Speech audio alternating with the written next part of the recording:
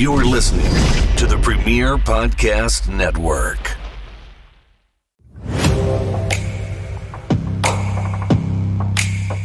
Hello and welcome to the Filter Free Podcast. I am your host, TJ Stevens. Problematic. Out of my left earbud. Getting off to a banging start here. Joining me as always, Step Hens. Dollar Bill Dave. I touch myself. I just need to clip that. Just Dave leaning for I touch myself. And Timmy C. Goo, goo, goo. Dave's is awesome, and he got a new hat, and it's hilarious. Are you drunk, yes or no? And it's marked on the right-hand side for both. Time limit drawers get my panties wet. I love it. We've covered this butt wipe on a few different occasions. Butt wipe? You don't call people butt wipe anymore? No. I'm not 7. Good news is I've limited the producer's amount to screw us over this, so we're actually going to get to sing along with the songs now. You are welcome. You gotta play! Oh, you're right! The party!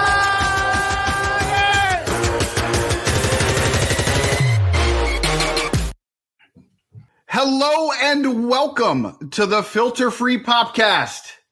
I'm Dollar Bill Dave, along with America's number one knothead, Timmy C. Step Hens. No, he's not here. Where is he? Stephens is on hiatus, taking care of his lovely bride. So we will be having special guests along the way. T's and P's, Jamie.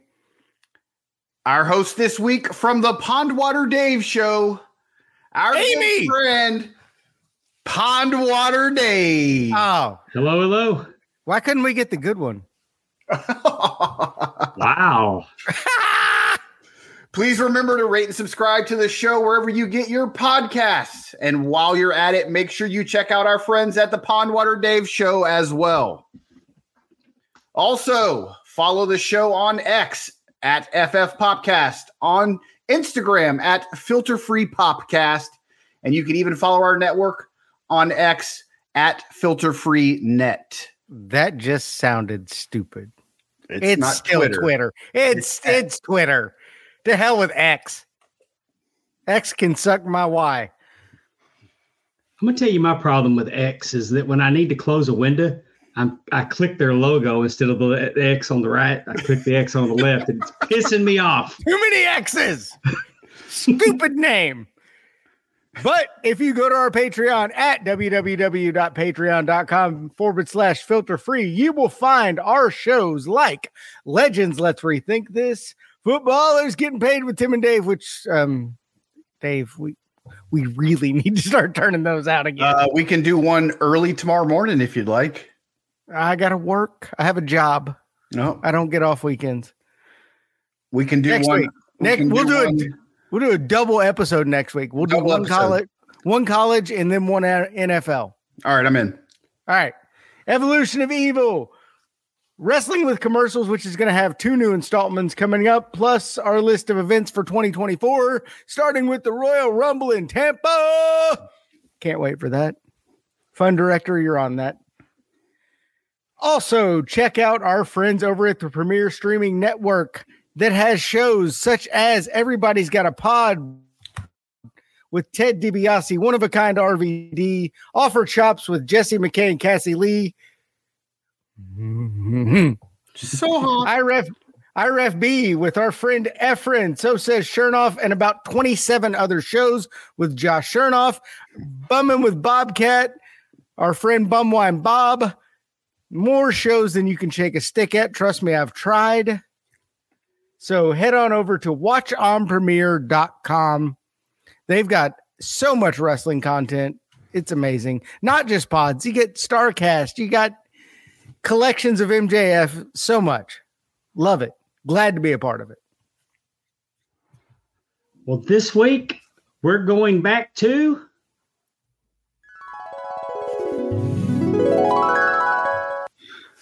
November 25th, 1989, as we relive USWA wrestling.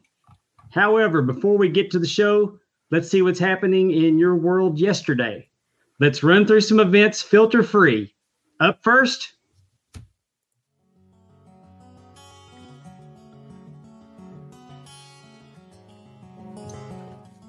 Stories that missed the cut.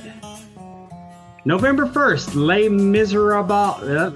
November 1st, Les Miserables opened at the Curran Theater in San Francisco.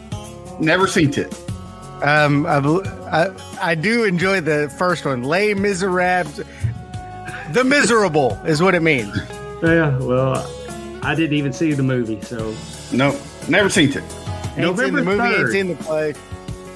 Yeah, it didn't look like it. I mean, I didn't see anything exploding. I didn't see anybody laughing. I didn't see a superhero. It wasn't for me. November 3rd, NBA expansion. Minnesota Timberwolves make their debut, losing 106-94 against the Seattle Supersonics. That's better. I did better on the score this week. Last week, it was they opened their new. It was 190 something. And I wrote the score as 199-96. I was like, I don't think that's right. Highest scoring game in history. Wow. November 4th, the first NBA game at the Orlando Arena sees the Orlando Magic lose to the New Jersey Nets 111-106. Now, was Shaq? No, Shaq was in 92. 92. 91, 92. That's the first thing I think of with the 92. Orlando is Shaq. 92, yeah. Yeah. Who was their leading pick in the expansion draft, I wonder? Scott Skiles. It was like Detlef Shrimp. Yeah. Hey, don't Detlef Shrimp was a hell of a player. Yeah, he played for the He really Sonics. stepped up when Mark McGuire lost his mind for Dallas. November 5th, Cleveland Mark McGuire? Browns. He played basketball? Mark Aguirre. Aguirre. Mark Oh. Aguirre. A starts with an A for the Dallas Mavericks. November 5th, Cleveland Browns quarterback and Dallas Cowboy great backup Bernie Kosar sets a franchise record with 16 consecutive pass completions. And Taylor Swift best friend. Did you see them sitting together in the pass completions? Man, Travis that's a low Kelce's bar, isn't it? It's trash. The Browns. It's What the a Browns. trash franchise. Only better than the Bengals. Shut up. November 6th, U.S. Marshals and the FCC seize pirate radio station WJPL in Brooklyn. Was that Jimmy Buffett's station? It was a pirate radio station? November 7th, Baltimore Orioles' Greg Olson is the first ever relief pitcher to win American League Rookie of the Year. Not a bad tight end either. Yeah. That's what I was Carolina thinking. Panthers legend. Mildly annoying on the Fox broadcast. But he's got great hair. And I should know. I'm an expert on great hair. Yeah. Sure. November 7th, New York elects the first ever African-American mayor in David Dinkins. Why do I know that name? I feel like there was some backstory there that I need to look up. I don't know. We should have put him in the wheelhouse, I feel like. Isn't David Dinkins legally blind? I hope not. Because I'll feel real bad if I'm accusing him of snorting coke and he's blind. Oh. Of course, I'm sure Stevie Wonder snorted coke in his day, and I know he's blind. Well, we know Ray Charles did. Oh, lots of it. November 12th, Brazil holds its first free presidential election in 29 years.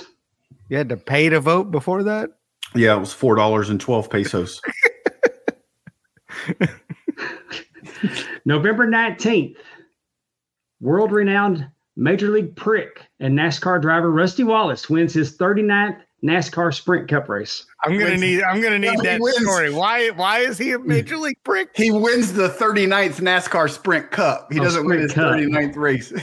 Oh. It wasn't a Sprint Cup then either. It was like the Winston. It was a Winston Cup when he won it. Cup. But so why is he an asshole? He's just a prick. Huh? When I became a NASCAR fan because I got tickets from Budweiser, and I wanted to root for the Miller car because my last name's Miller. So I had the Miller light jacket, and I'm checking it out, and then I only had listened to like 2 interviews with Rusty, and like, this guy's a prick. Wasn't he MGD? He wasn't Miller Lite. He was MGD. That was his car. He ended up with Miller Lite though. He did them all. Anyway, November 26th, the Saskatchewan Roughriders defeat the Hamilton Tiger Cats 43-40 on a last-second field goal for the CFL Grey Cup. I'm in on this one. I'd like to see that. I've never watched the Grey Cup. I love me some rough riding. So, what's his name? No, that was last. Timmy's brand of choice. That was last week with Efren. Oh, yeah. Stories in the Wheelhouse, November 3rd. Tampa Ray Devil Rays great Lou Piniella is named the manager of the Cincinnati Reds. Yeah, replacing Pete Rose, who is banned for life for gambling on Major League Baseball games. Which is stupid because now the Cincinnati Reds ballpark has a gambling station. Yeah. That's why their Hall of Fame will be forever bogus. Tommy Helms got the nod in Cincinnati to manage the Reds for the final 37 games of the 1989 season after the firing of player-manager Pete Rose, but could only muster up a 16-21 record. Terrible. After getting his release from the New York Yankees to move on, Piniella signed a 3-year deal with Cincinnati worth $350,000 per year. Got him on the cheap. Making an immediate splash, Piniella and the Reds would also go on to win the 1990 World Series over the defending champions, the Oakland A's. Oakland finished 122 games ahead of Cincinnati during the regular season. I don't think so. No. 122 games ahead of them. 12. It's 12 games. The Reds got into the World Series winning only 40 regular season games. The math ain't mathing on that. 12 games. There's 12 games ahead of Cincinnati during the regular season. And the Reds swept the A's in the World Series with a massive shock to the sports community. And that's good because the Oakland A's were the first Major League Baseball team that drew my hatred. The Bash Brothers. No, they took Dave Stewart from the Rangers. No, I love Dave Stewart. He was good. I loved him till he became an Oakland A. Although Piniella signed a 3-year contract with the Reds totaling over $1 million, the honeymoon would not last long. In 1991, the Reds finished under 500. However, the most noted moment of the season was Piniella going berserk during a game in August. Umpire Gary Darling overturned a call that cost the Reds a home run. And after the game, Piniella accused Darling of being biased against the Reds. He was. 2 months later, Darling and the Major League Umpires Association sued for defamation to the tune of $5 million against Piniella. Which ain't good when you're making $1 million every 3 years. Mm-mm. When Piniella asked Reds owner Marge Schott for help, she did not budge on helping with paying for a lawyer, which Piniella then had to do out of his own pocket. Renowned Nazi Marge Schott. Yeah. Yeah, that's not surprising that she didn't help. No. And St. Bernard shitter on second base. Shotzi.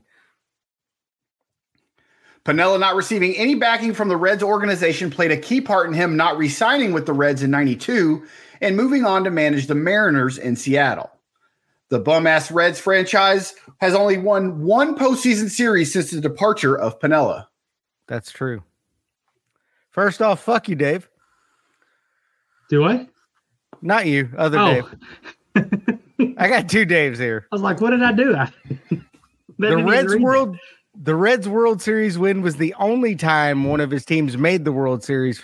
So I guess they didn't look back that bad. But what I remember about Lou growing up as a Reds fan was him tossing second base into the outfield while arguing with an umpire, or perhaps the fight he had with Rob Dibble in the locker room, telling him, "You don't want to be treated like a man," which is scary because Rob Dibble is one huge son of a bitch. I would not have yelled at him, but Lou was fiery. Yeah, I always liked the Reds because of Pete Rose. I'm a huge Pete Rose fan. Well, I actually own a Pete Rose autographed baseball. It's an official ball, and the stamp on the ball is A. Bartlett Giamatti. Oh, Jesus. How about that? I got a photo with Pete from when I went to Double or Nothing in Las Vegas. They were having a sports card show right outside the MGM Grand, and I went in and got my picture taken with Pete and got an autograph. I saw Pete Rose get beat up at WrestleMania by Kane. It's right here, in fact. I'm Nice. not ending it, but it's him headfirst sliding. November 9th, Germans. Hey, I'm not done yet. I'm not done yet. I apologize. Continue. 1990 will definitely stand out as a great year for never mind. Just go on. Go ahead. Tampa Bay Devil Rays legend Lou Piniella. What? He works for the Reds still. He's like 100. He ended up going back to the Reds. Yeah, he's a consultant since 2016. November 9th, Germans began demolishing the Berlin Wall. The Berlin Wall was a guarded concrete barrier that encircled West Berlin of the Federal Republic of Germany from 1961 until here in 1989, separating it from East Berlin and the German Democratic Republic. With the closing of the east-west sector boundary in Berlin, the vast majority of East Germans could no longer travel or immigrate to West Germany. Berlin soon went from being the easiest place to make an unauthorized crossing between East and West Germany to being the most difficult. I got a friend that was actually stationed in Germany when the wall came down. Got to learn to climb. He said it was one hell of a party, and he's actually got a piece of the wall. Nice. I'd like that. In the years between 1949 and 1961, about 2.5 million East Germans had fled from East to West Germany, including steadily rising numbers of skilled workers, professionals, and intellectuals. Their loss threatened to destroy the economic viability of the East German state. The response? Build a barrier and force them to stay in East Germany. In total, about 5,000 East Germans managed to cross the Berlin Wall through various means and reach West Berlin safely. Another roughly 5,000 were captured, and at least 91 people were killed attempting to get over, under, or around the wall. All right, I've heard of building walls to keep people out. Not one to keep people in. That's weird. It's like jail. Way to go, Germany. Good job. Actually, it was the Soviet, pretty much. Soviet Union owned that part after the war. That's why the East Germans. Can I keep going? Yeah. Well, you said good job, Germany. Well, I mean, they obviously had something to do with it. And then what? Seemed like I always remembered the East German women's Olympic team looked like China year one. Oh, they have more armpit hair than I got. So looked like Jim Carrey on In Living Color. Yes. Hans and Franz.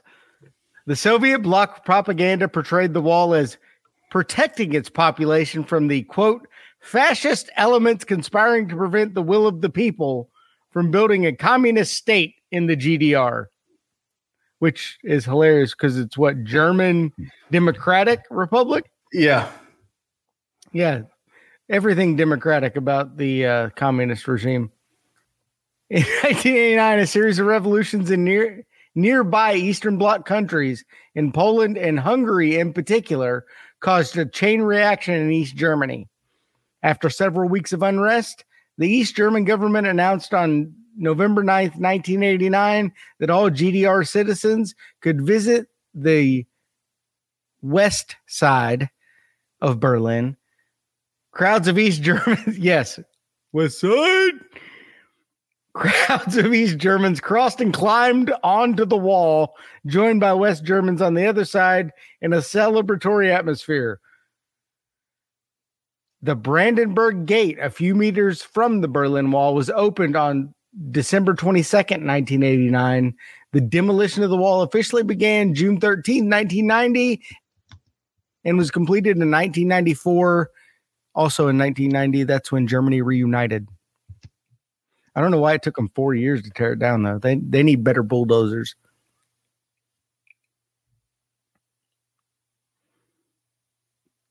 November 10th. Taron Egerton, Welsh actor and singer, born in Birkenhead, England. Egerton's parents were divorced when he was 2, and he subsequently moved with his mother to the Welsh island of Anglesey. Words are hard, y'all. We don't talk about her on this podcast anymore. It's Anglesey. Anglesey, where he went to primary school. His family then relocated when he was 12, and he first stated that he had become very lonely due to losing his childhood friends. Egerton began acting at the age of 15, which he later explained was as much about trying to be social and make friends as it was in interest in acting. Egerton I can relate to that. I got in drama. I got in drama because of the girls that were in there. There you go. There was one I wanted to date, so I went out for the drama. It's funny. I got into girls because they're dramatic. So that too. Egerton gained recognition for his starring role as spy recruit Eggsy Unwin in the action comedy film Kingsman: The Secret Service and its sequel Kingsman: The Golden Circle. Egerton has also starred in several biographical films portraying military officer Edward Britton in the drama Testament of Youth, the titular ski jumper. What? The what? Titular ski jumper in the sports film Eddie the Eagle, and singer Elton John in the musical Rocket Man. For Rocket Man, Egerton won a Golden Globe Award for Best Actor. He learned to play the piano for the part and sang live in each take during the filming, earning critical praise for his performance. Titular. Well, first off, you're pronouncing it wrong. And second off, I don't know where you guys got your info. Tehran enrolled at the University of Arkansas at Pine Bluff, where he played for the UAPB Golden Lions football team from 2009 to 2012. He was an All-Southwestern Athletic Conference, or SWAC, selection during his final 3 seasons at Arkansas Pine Bluff. At the 2013 NFL Combine, he ran a 4.71 second 40-yard dash, which Dave could never do. It's the fastest 40-yard dash time of any offensive lineman at the Combine since it first began in 1982. Spofty. He was selected in the, which is weird. Yeah, he's British. Where did he learn football? He was selected in the 3rd round, 75th overall of the 2013 NFL Draft by the New Orleans Saints. On March 22nd, 2022, the Miami Dolphins signed him to a 5-year, $75 million deal worth up to $87.5 million, with $43.37 million in guaranteed money. It's weird that he was born in 1989. Teron Armstead is a great anchor. I don't remember him listening to Elton John, though. Wrong guy, dummy. Who? This is a story that should have missed the cut. He's a great actor. What are you talking about? Whatever. Rocket Man! Was he in that? He was Rocket. He was Elton John. He was Rocket. He was Rocket Man. Oh, that's incredible. I loved him in the Kingsman. The Kingsman movies are never seen any of them. And in the new Robin but I love movie Teron Armstead every Sunday. You would. November 15th, Tim Burton's Batman film is released on videotape. Starring Jack Nicholson as the Joker and Michael Keaton as Batman, Burton's superhero film was a huge hit with audiences and grossed an astonishing $411.6 million at the box office. Parallel to the casting of Superman, a variety of Hollywood A-listers were considered for the role of Batman, including Mel Gibson, Kevin Costner, Charlie Sheen, Tom Selleck, Bill Murray, Harrison Ford, and Dennis Quaid. Could you imagine Charlie Sheen or Bill Murray as Batman? No. I've got one better here in just a second. But fair enough. But in all fairness, I didn't picture Michael Keaton, Mr. Mom, as Batman, and it worked. Beetlejuice. Multiplicity. She touched my peppy, Steve. I'm Batman. Burton was pressured by Warner Brothers to cast an obvious action movie star, but Burton originally wanted William Dafoe, but ultimately went with Keaton after having worked with him on Beetlejuice. Nicholson was the studio's choice for the Joker and got top billing, and reports have stated that Nicholson received as much as $90 million for his role in that film. That's a big damn deal in '89 when that came out. I remember going to the midnight movie. Well, he backloaded his contract. He said, he backloaded his I want contract. so much up front, but I want to cut off the top. $90 million. Smart. Genius.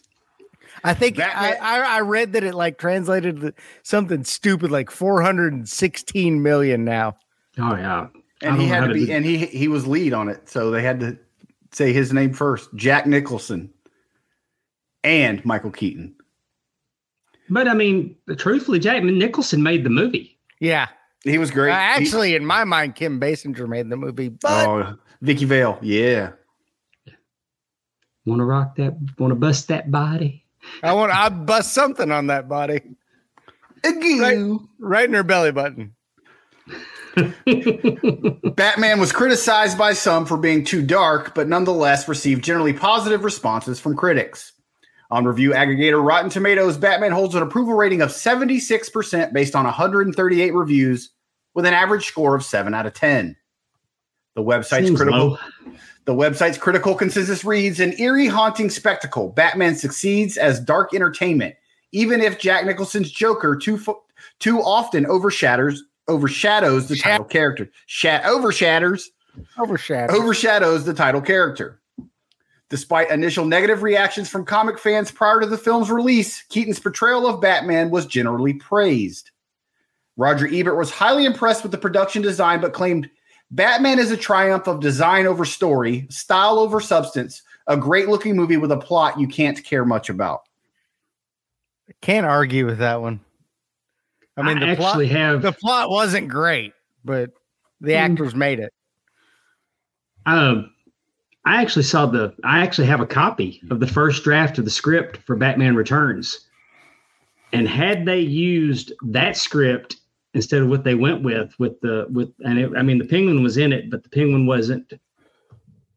It was portrayed a lot different. He was more like the businessman Penguin. I think the Batman Returns would have even been better than what it was. Well, interesting, which I'm getting ready to get into some fun facts here, but one that I read, Keaton was dating Michelle Pfeiffer at the time of the release of this film. And they wanted her to play Vicky Vale, but she didn't. But she did end up playing Catwoman in the second one.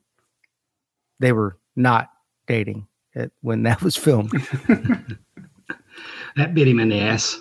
I wish she'd bite me. Never mind. Fun facts. Sorry, Dave, number one, you're wrong. Robin Williams was offered the role of the Joker when Jack Nicholson hesitated.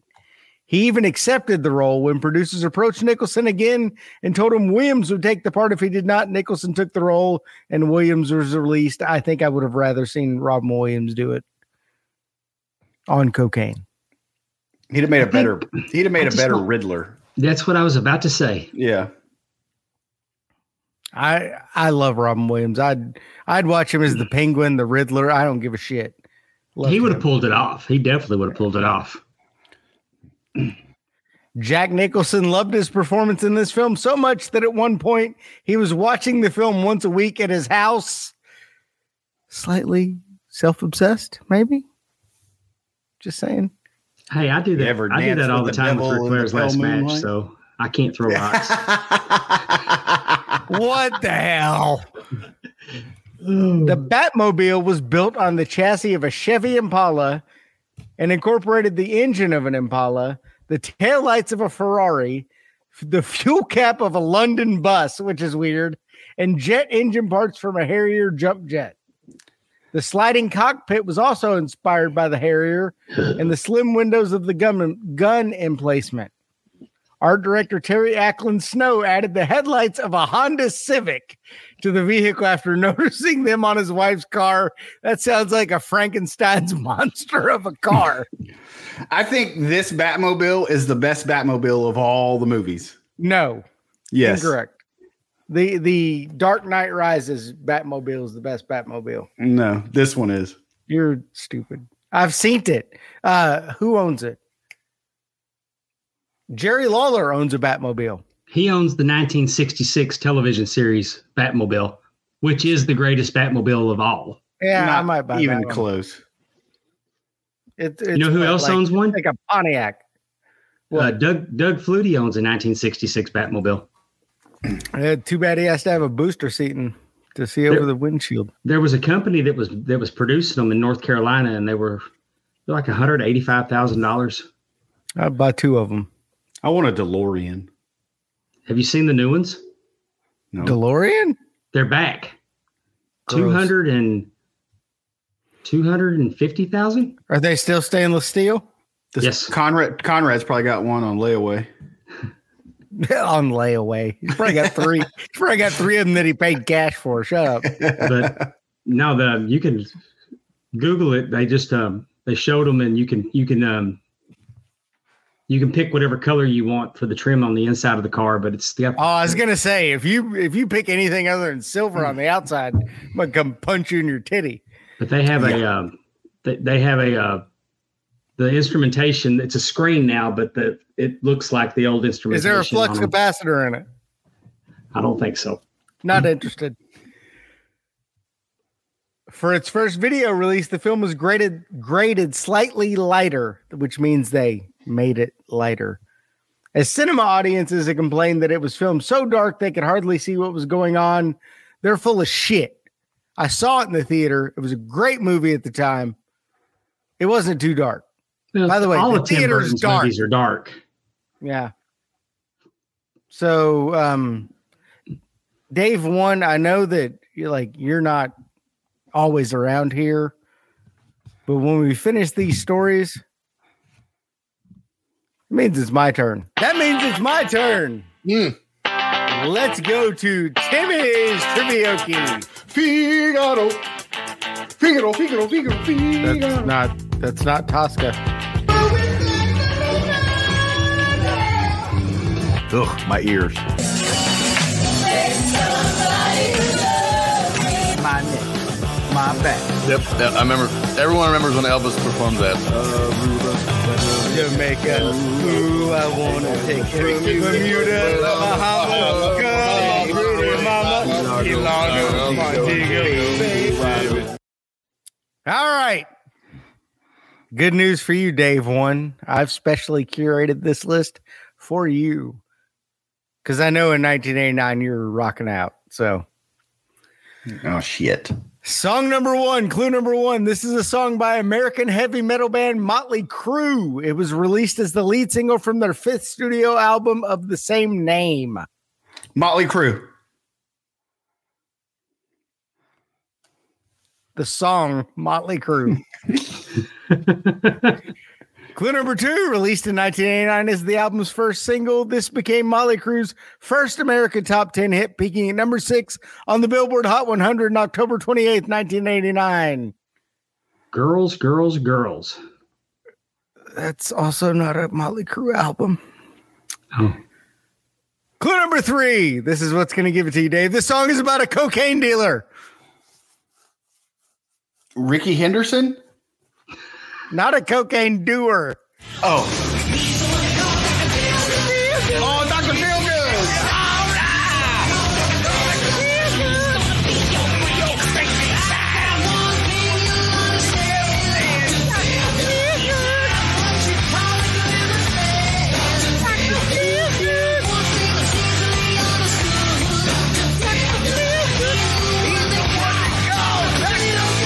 Showtime keeps the party rocking. Bringing it to you one more time tonight. Now on center stage, this is Tabitha.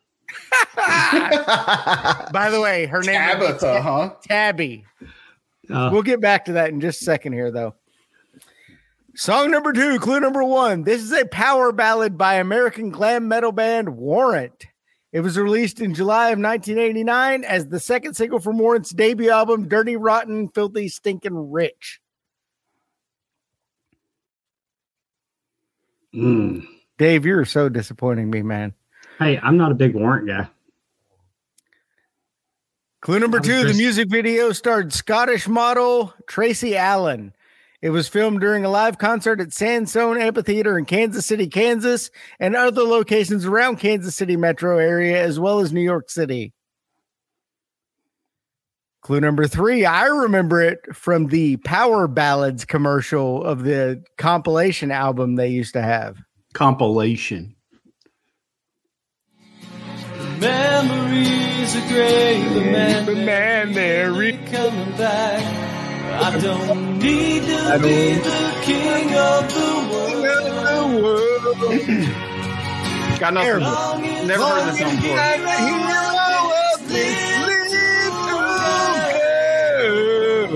Never heard it. Boring. I remember it from that commercial. Oh, I remember it now. This song sucks. Listen to this note. No matter what your friends might say. Terrible. Terrible. Yeah, that song is trash. All right, this next song, you'll both get it off. Clue number 1.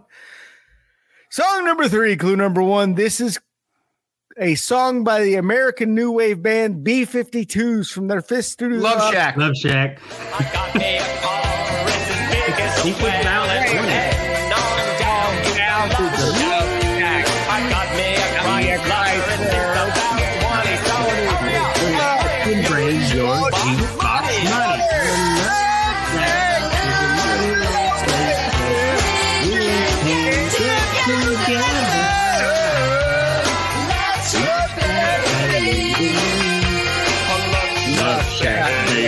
Love Shack.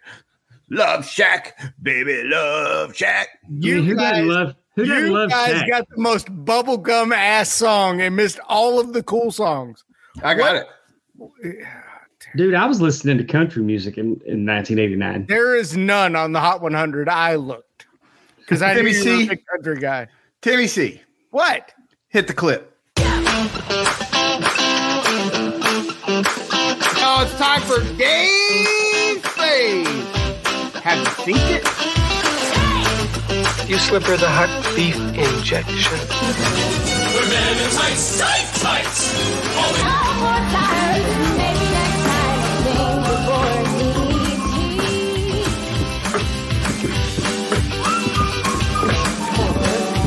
I got nothing, guys.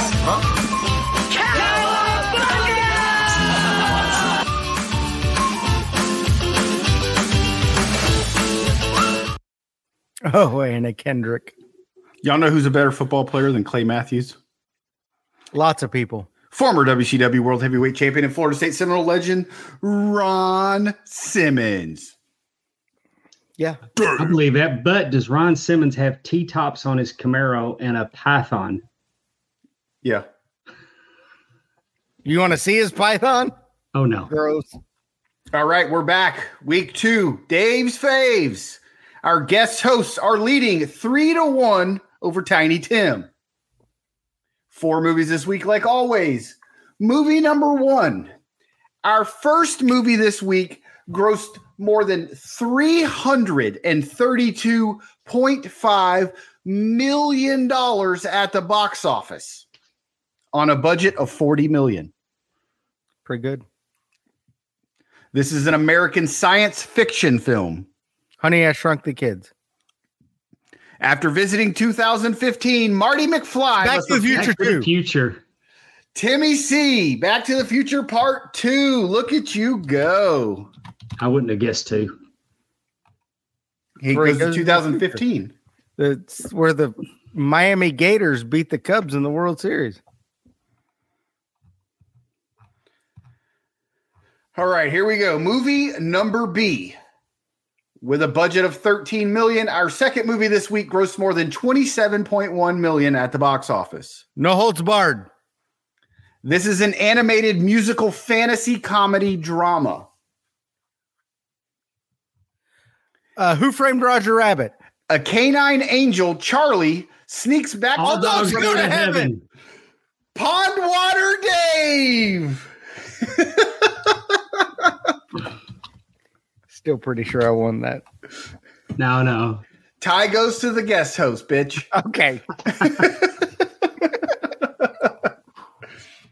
All right, here we go. This is getting tough now. That's why that's also, if you're going to have premarital sex, you always do it doggy style because all dogs go to heaven. That's right. Or you put it in her butt. Then you don't have to worry about pregnancy. This is true. On a budget of $5 million, movie number C raked in a staggering $1.7 million No Holds Barred at the box office. Movie number C. Other way, that one. Yep. Well, it's backwards for me, but yeah. Movie number C is an American martial arts film. A team from the United States is going to compete. It's going to compete against Korea. Best of the best. Yes. I was like, there's no way Best of the Best made less than. Okay, maybe it did. Maybe it made nothing. Wait till next week. I have a movie that didn't even make $1 million. It made That's unfortunate. $8. 3 people sat in a theater and watched it. All right. Pondwater, you got to step up here. This one's a little tougher. Our last movie of the week. On a budget of $30 million, our last movie this week grossed more than $95 million at the box office. Our last movie this week is an American crime comedy drama. Darkman. During the 1930s, a New York City illegal gambling house owner and his associates must deal with strong competition, gangsters, and corrupt cops in order to stay in business. Johnny Dangerously? This film stars Eddie Murphy and Richard Beverly Pryor. Hills Cop 2. No. Harlem 48 Harlem Hours. Nights. Pondwater Dave, Harlem Nights. Look at you go. That movie. Harlem Nights is awesome. Oh, you're going to shoot me on the... You shoot me in the foot. Our total now is guest host 5, Timmy C 3. Catching up. Oh, you're still down 2, stupid. I'm catching up, bitch.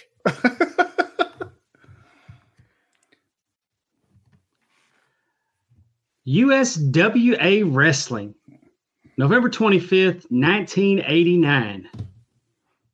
We open with a recap of Billy Joe Travis handcuffing Gentleman Chris Adams to the ropes and spanking Chris's wife, Tony Adams. I'd like to spank her.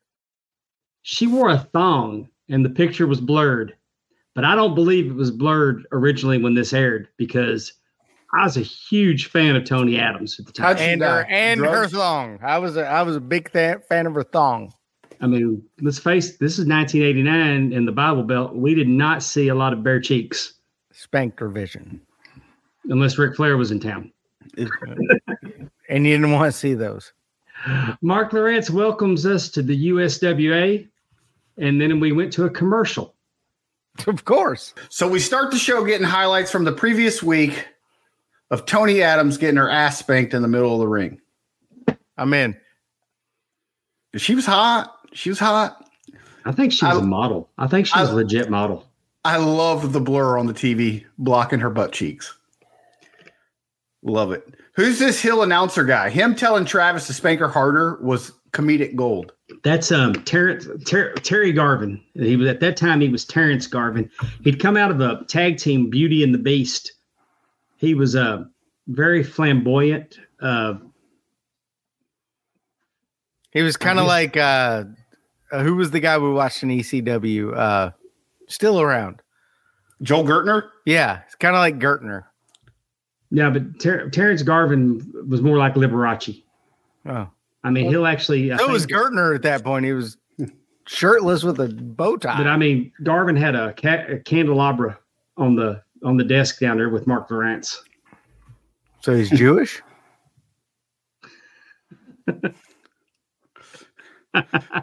We're 3 minutes into this, and this is already way better than USWA in Memphis. If you don't know, this show was in the Sportatorium in Dallas, Texas. That's to me still my favorite building to ever watch wrestling in. So I hadn't heard of most of these guys, so I started doing some digging. Apparently, this Billy Joe Travis guy suffered from a lot of drug problems and hair problems. Not only affected his personal life, but his professional one as well. He gained notoriety in 1997 while working in the USWA in Memphis, where he was arrested when his ex-wife was reportedly seeking overdue child support payments and had tipped off the Memphis police that Travis would be on location for Saturday tapings at the WMC TV studios. Police took the tip seriously and were actually on scene when Travis arrived. Jerry Lawler, who was booking Memphis at the time, turned the arrest into a storyline. What a carny. Right? And all right, so her name's Tony. Why are they pixelating her ass? Dave, what kind of Texas bullshit is this? Well, no ass pixelation. I don't think that it was pixelated in the Dallas market. Guaranteed Bible Belt. They pixelated. But, that ass. well, I'm telling you, I remember seeing her bare ass when that dress. This is came why out. Memphis is better, because in the Memphis market, they were like showing her butthole and stuff. So, So I'm just saying, I don't think that was pixelated, but it really surprises me because this is the Las Vegas. This is the Las Vegas. yeah, you could see more than that just walking down the damn street in Las Vegas. Trust me. Right? Well, guys, commercial time. Yeah. Ever play tic-tac-toe for prizes? Yeah. Now you can win fabulous prizes playing telephone tic-tac-toe. This one nerd won a big screen TV. Another couple won a cruise. 1-900-999-9000. Call now and win 95 cents per minute. All right. So telephone tic-tac-toe sounds terrible because I'm going to get drunk and call it and forget where I've put my X's and O's.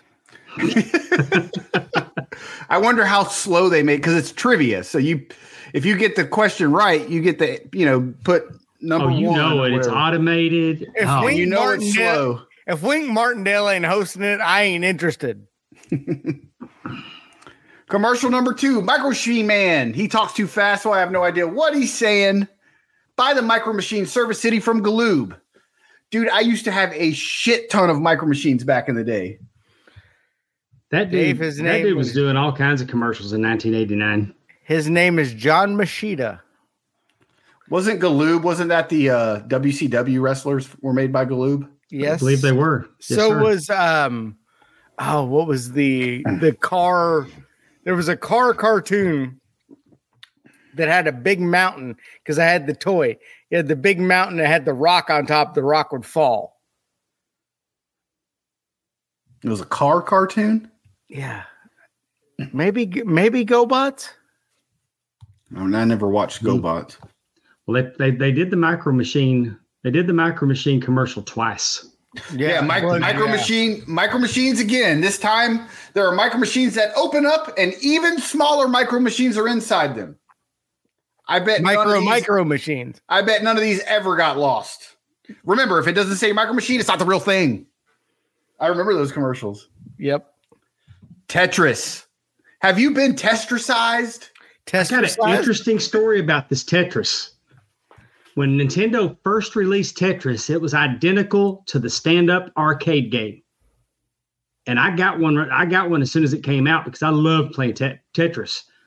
But then there was a lawsuit, and they had to pull those games. And then was it Russia? It was fucking Russia, wasn't it? Yeah, Russia's. Well, they came out with a different version that kind of went the same way, but it wasn't identical to the video game at the arcade Tetris. Well, then they switched from Tetris to Dr. Mario. Well, we're going to come to that in a minute. Fucking commies! Have you seen the Tetris movie? What? Yeah, there's a Tetris movie. It's like on how it got made over in Russia and everything. It's supposed to be phenomenal. I was I thought you meant like a Bond film, but it's Tetris. Yeah, I see Adam Sandler jumping off the squares trying not to get crushed. The sequel to the Pac-Man one. Nintendo introduces Tetris. Now you're playing with power. Jesus, how old is this commercial? Because we just watched this on the 91 show we did. They just kept it running 2 years? I guess. Nerf. Blast the ball. This game's a blast. Dude, I used to have so many Nerf guns back in the day. Nerf and Super Soaker. I had a gajillion of. I always liked the Nerf because my hands were small and I could throw them. That's what she said.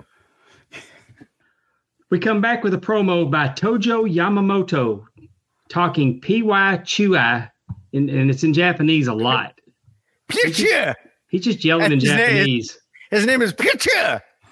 So apparently the greatest wrestler in the United States is Mr. P.Y. Chuhai. Pichu! Huh? Pichu! Who was just Phil Hickerson wearing makeup. Yep. Mr. Fuji really let himself go here. I don't. And this guy's promo is basically Toyota, Honda, Farfignugan. What? Oh, that's not Japanese. Okay, whatever. Shut up. Oh, I hated him so bad. He was so annoying. Texas Japanese.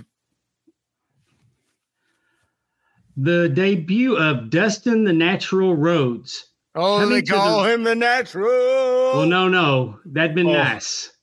But he came to the ring to Texas When I Die. What the actual fuck?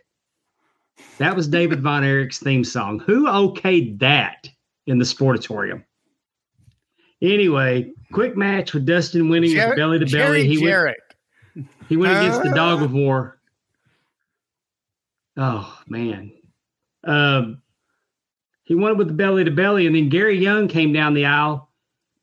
He was really going off on Dustin. Malvin and Akbar was trying to hold him back, and there was a couple security guards out there. And, I mean, it was really – he really had a bone to pick with Dustin, and he wasn't really doing the heel thing where he was trying to keep his distance or standing at the very back doing it.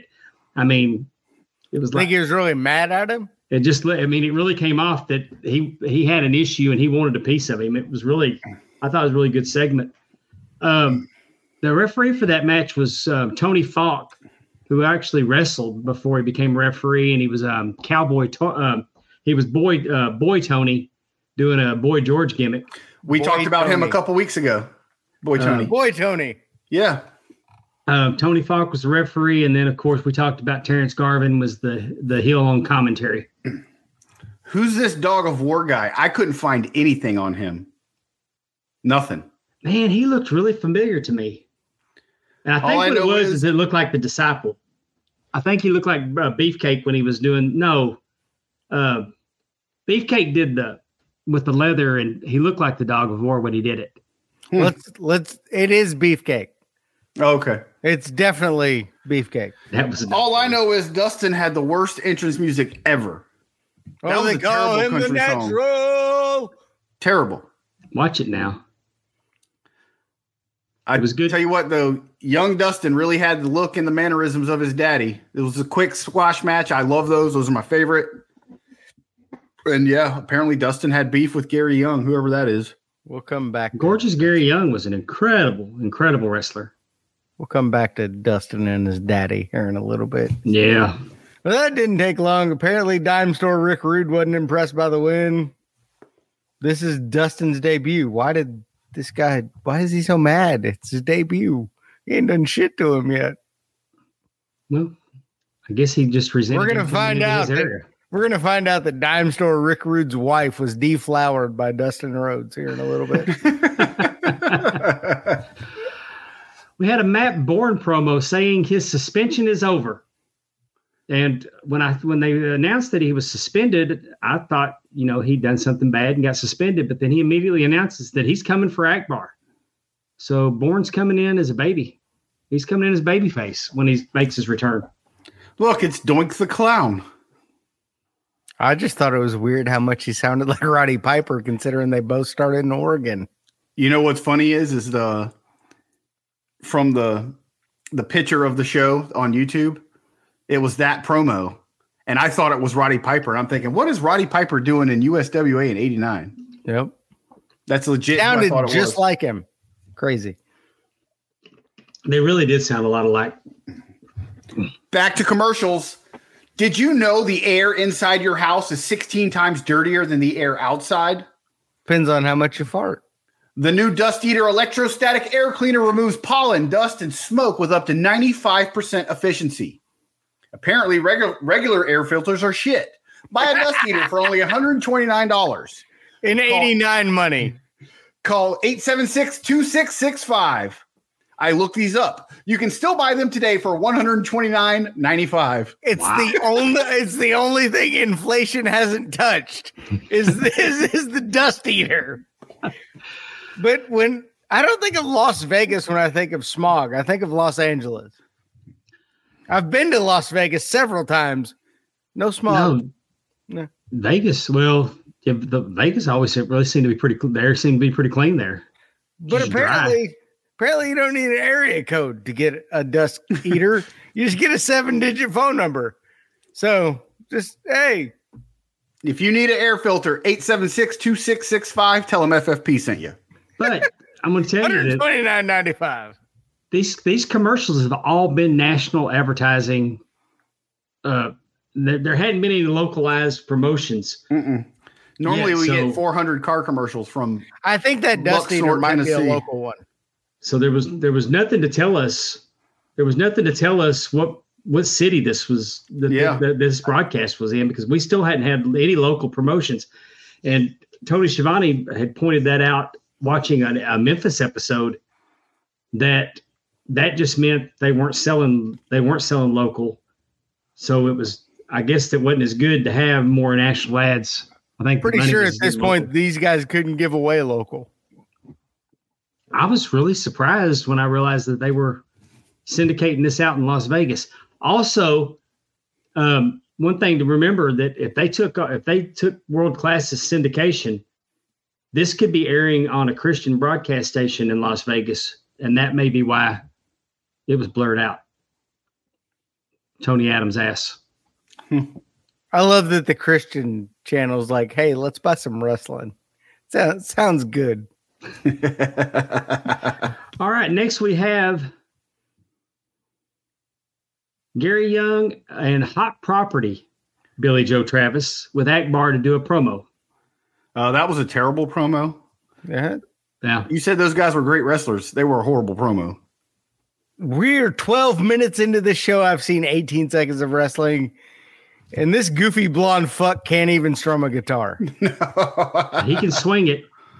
You know, Jeff. That's who Jeff Jarrett got doing guitar shots from. That's what I was wondering. Yeah, Jeff Jarrett has always spoke really highly of Billy Joe Travis. Billy Joe Travis was a hell of a heel. And a hell of a cocaine dealer, too. So. Video for your local cocaine, go to Billy Joe Travis. We had a video of Jeff Jarrett being held down by Devastation Incorporated as P.Y. Chuhai beats Jarrett with a leather strap. And he was laying him in pretty good. And then you see Jarrett kind of turn on his side, like yelling at him to tell him to lighten up a little bit.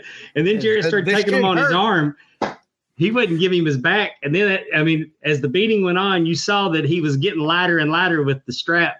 But Jarrett was getting the shit whipped out of him. He was wearing his ass out at the beginning. I just looked at him and went, good God, they're killing Jeff Jarrett with a strap. It's weird. So then we're going to go to Jeff Jarrett versus P.Y. Chuhai, because they were showing the beginning to set up the next match.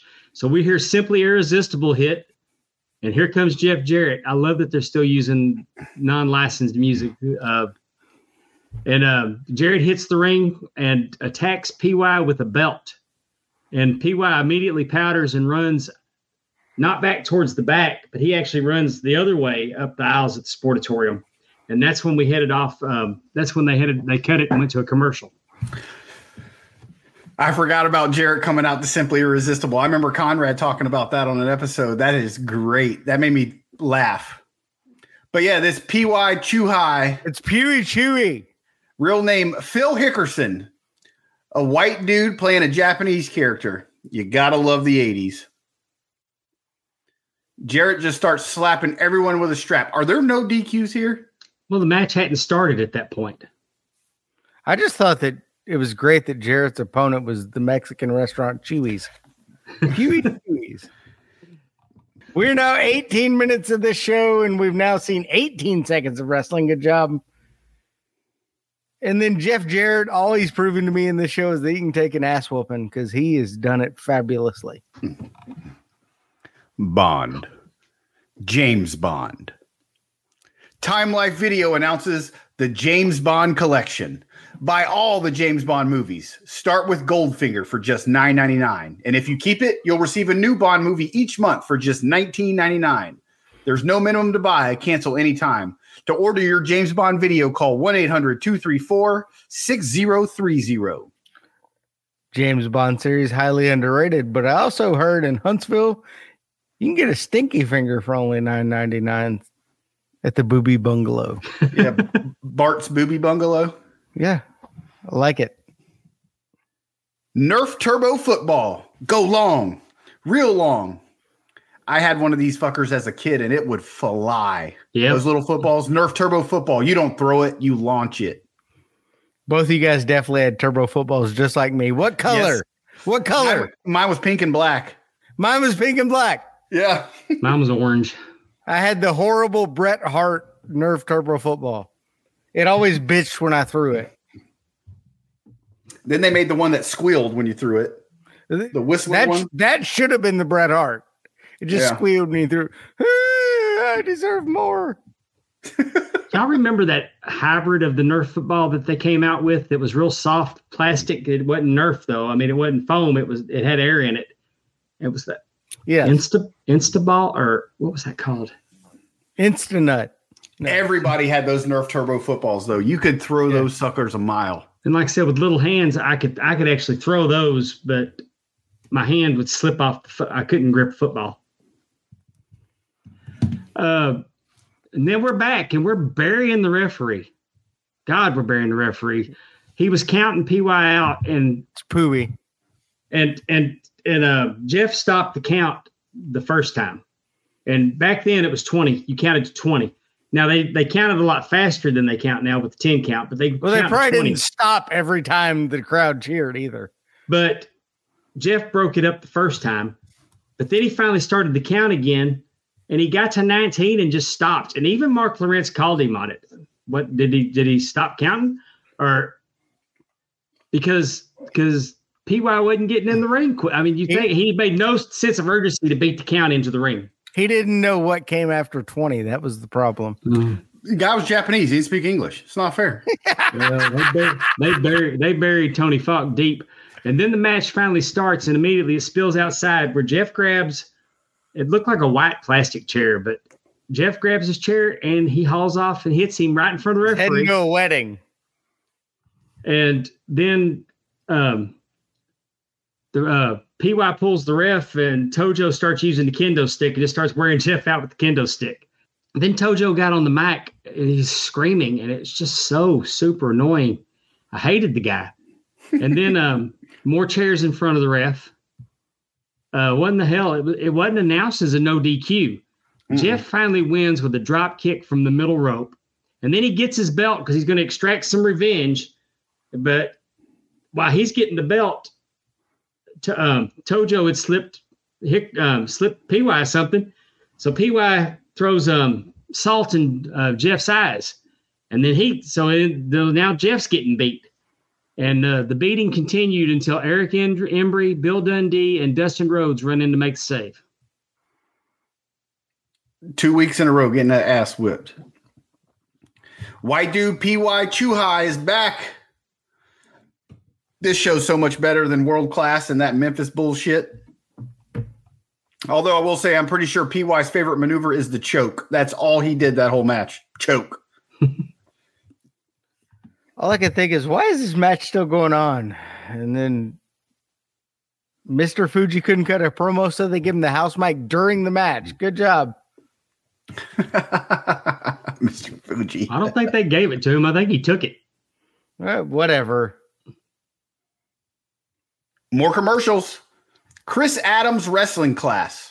Learn wrestling from a drug-addicted asshole. Sign me up. Call 214-353-9925. Work for Stone Cold.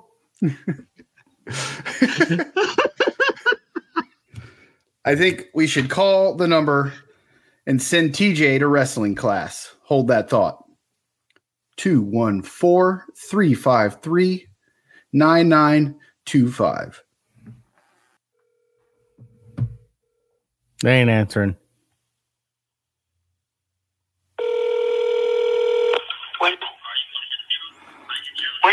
Is this the Chris Adams wrestling class from USWA?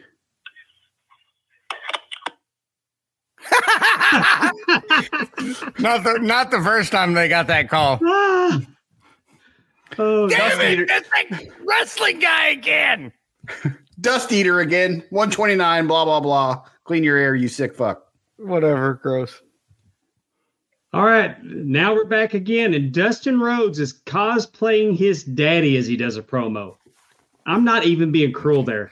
lots and lots of funky like a monkey. He's even trying to talk with a lisp. He was trying the lisp and everything. He was trying way too hard to sound like Dusty. He should have just come out brutal. As Dusty Rhodes Jr. Yeah. All I can think is, really? Just could be Dusty. Okay.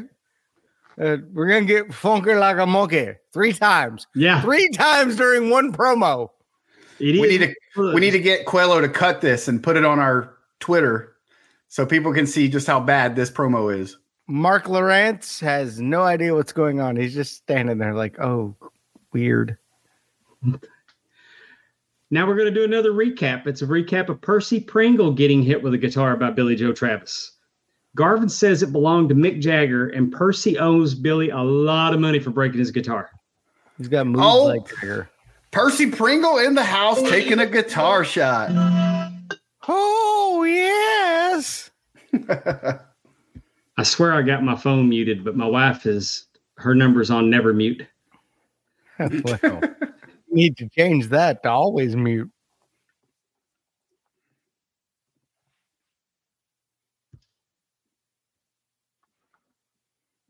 All right, Turn Me Loose by Loverboy plays as Superstar Bill Dundee and Eric Embry make their way to the ring to face Gorgeous Gary Young and Billy Joe Travis.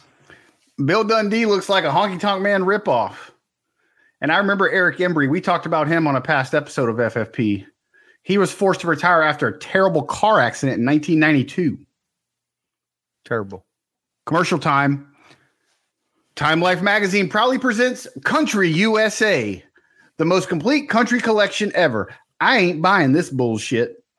Each Country USA album brings you the greatest songs of a single year. Start with 24 original hits from the year 1962. We got Conrad Twitty and Marilyn Dingle and Blue Bear Bunny. And just get your credit card ready. Call 1-800-592-2300. I'm sure old Super Dave has this album. I need Country USA. Did you say Conrad Twitty? Jim Reeves was a pussy getting machine. I guarantee it. I could probably sing along with that commercial with all those songs. Dave, can you order me the double link cassette, please? 1-800-592-2300. 3 albums were like $29.95. Yes. Is this Country USA? It is. All right. I just saw your commercial and I really, Conrad Twitty is my jam, honey, dude. Let me tell you. Hell yeah, Mary Beth. I need this shit. You need my credit. Hold on. Way better than him hanging up on you. You've learned. My credit card number is 7. Yeah, 7. Yeah. I'll take 1. 2. Keep going. Just who could ever forget that song? I just bought the shoes that walked out on me. By Conrad Twitty the third. All right, we come back to Dundee. Not in the ring. Dundee's cutting a promo talking about USWA on the road, and he's listing all the towns that they're coming to. Jonesboro, Arkansas. They're on tour, and if the sign says Superstar Bill Dundee, then he's there. And he said that twice. We'll see him because you can't see him over the ring because he's 5'2", and I'm sure that he based his gimmick off of Elvis, and he did it before Honky Tonk Man. No, he based his off of Honky Tonk Man. He was before Honky Tonk Man, but much shorter. No one could see him. Young and Travis coming back to the ring from the concourse. They run up and down the aisles a lot in USWA. Yes, it looked like the same people every time. Yeah. Young and Billy are great chicken shit heels. They really were. I mean, the crowd was just, they were on them, and it was a good crowd that night. Superstar Bill Dundee, the British Elvis. He's Australian. Same thing. Okay. This was actually a fun match. The crowd was hot. They need to bring back the Sportatorium for wrestling shows. Maybe AEW could sell it out. They'd have to build it again. Is it destroyed now? Is it no more? Yeah, it's Yeah, it's gone. For about 20 years at this point. A lot. Rest in peace, Sportatorium. It used to be on the corner of Industrial and Cadiz, and they changed Industrial to Cesar Chavez Boulevard. Julio Cesar Chavez. Why is Australian dude dressed as Elvis? Well, Australians are just British people, British Texans. That's what Road Dogg said. That's weird. Spot of tea. So there's a tag team match going on. I'm not really sure who they are or what they're doing. It just kind of started. All I can think is Bill Dundee is the Kenny Chesney of wrestling. Because I've met Kenny Chesney. And I feel like they're about the same height. They're like 5'2". Bill Dundee's a lot more manly than Kenny Chesney, though. If Bill Dundee ran into me, I bet his cowboy hat would hit me in the chest, too. This match is literally the battle of the average-looking stars. Where the hell are the Von Erichs? We're in Dallas. Can I please get a old 1 foot? Can I get a shoeless Joe Jackson? Somebody. Was Kerry in WWE here? I don't think he was in 89. No, they were just like, no, I'm not showing up for this shit. This is crazy. 90. He went in 90. Because he won the belt in 90. And then because he wrestled at WrestleMania 7 against Dino Bravo. So that was in 91. So, yeah. We go to commercial while they're getting heat on Bill Dundee. Come home for the holidays with Capitol Records Christmas songs. This exclusive Christmas offer is not available in any store, so call now. 1-800-776-5400. I'll be home for Christmas. I'm dreaming of a white Christmas. Just I used to. Next one. Next commercial. Deep in the center of the earth, the world's fiercest warriors battle. The Spinges game. Collect them all. That's a knockoff BattleBots right there. It's gross. And now we have Battle Tops. We have that tic-tac-toe company again. Winners 24-hour telephone trivia. Now you can just play trivia. You don't even have to play tic-tac-toe. Wait, this trivia is the number of the fucking tic-tac-toe. Yes, same. Doesn't know. Extra 45 seconds. Pick your game. This is the exact same commercial. Exact same, but now it's not tic-tac-toe. It's just trivia. I'm calling bullshit on this. Timmy, call that number and see if you can win a cruise or lean cuisine or something. I want a lean cuisine. Do 1-900 numbers even work anymore? I don't know. Yeah, they'll charge you 95 cents a minute. We are back and all hell is breaking loose in the ring. Bronco Lubitsch has lost all control of this match. Right. He never had control of a single match. Let's not. I swear on this episode, he actually grabbed the middle rope, got down to one knee, and started tapping to count. Yes, we talked about that. He's the laziest referee ever. I don't know if he's lazy or he's old. Well, but Akbar throws a glove in, and Erich Embry intercepts it. And as Erich Embry's putting the glove on, Gary Young goes to dive, and he takes out Bronco. So Bronco gets bumped, and then Billy gets the guitar and hits Erich with it. And then Garvin said that guitar came from Bob Dylan, and Billy was furious that Erich broke it. And at this point, the crowd started chanting bullshit. They were chanting over and over. And and let me tell you all about Erich Embry. He was Von Erich level over. At this time, his pop was equal to what the Von Erichs were getting in the heyday, 83, 84. That Erich Embry, I don't know how, but he did. I mean, he had him. The crowd loved him. What was that show he hosted on TNN? Nashville Tonight or something? No, that was Ralph Emery. That's Ralph Emery, but I'm sure that Erich took a Goodies powder or two. I bet Ralph Emery was way more over. I wonder if he snorted Goodies powder. That guitar shot on Erich Embry was hard. That was a stiff shot. Good Lord.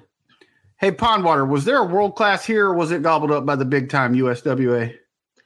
actually there was an angle that World Class had become the heel promotion, and Erich Embry was fighting. If Erich Embry defeated Akbar's Devastation and he had Percy with him, then USWA would take over. And they actually won. And you can probably go find it, where they go and they take the World Class banner down off the wall in the Sportatorium. And that's when USWA merged.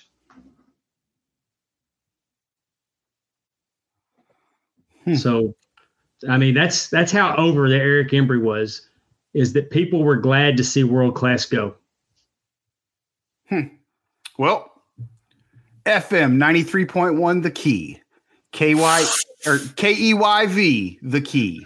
Music to unlock your ear. Bump a key.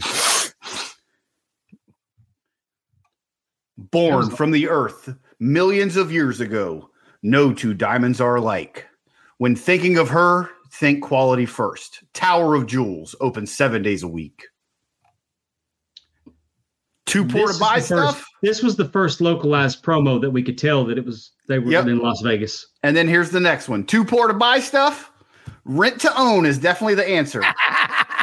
At Canyon Rent to Own, you can own color TVs, stereos, kitchen appliances, and furniture for one low monthly rent, and it is all directly applies to your purchase. You can own this Magnavox VCR for just $29.95 a month.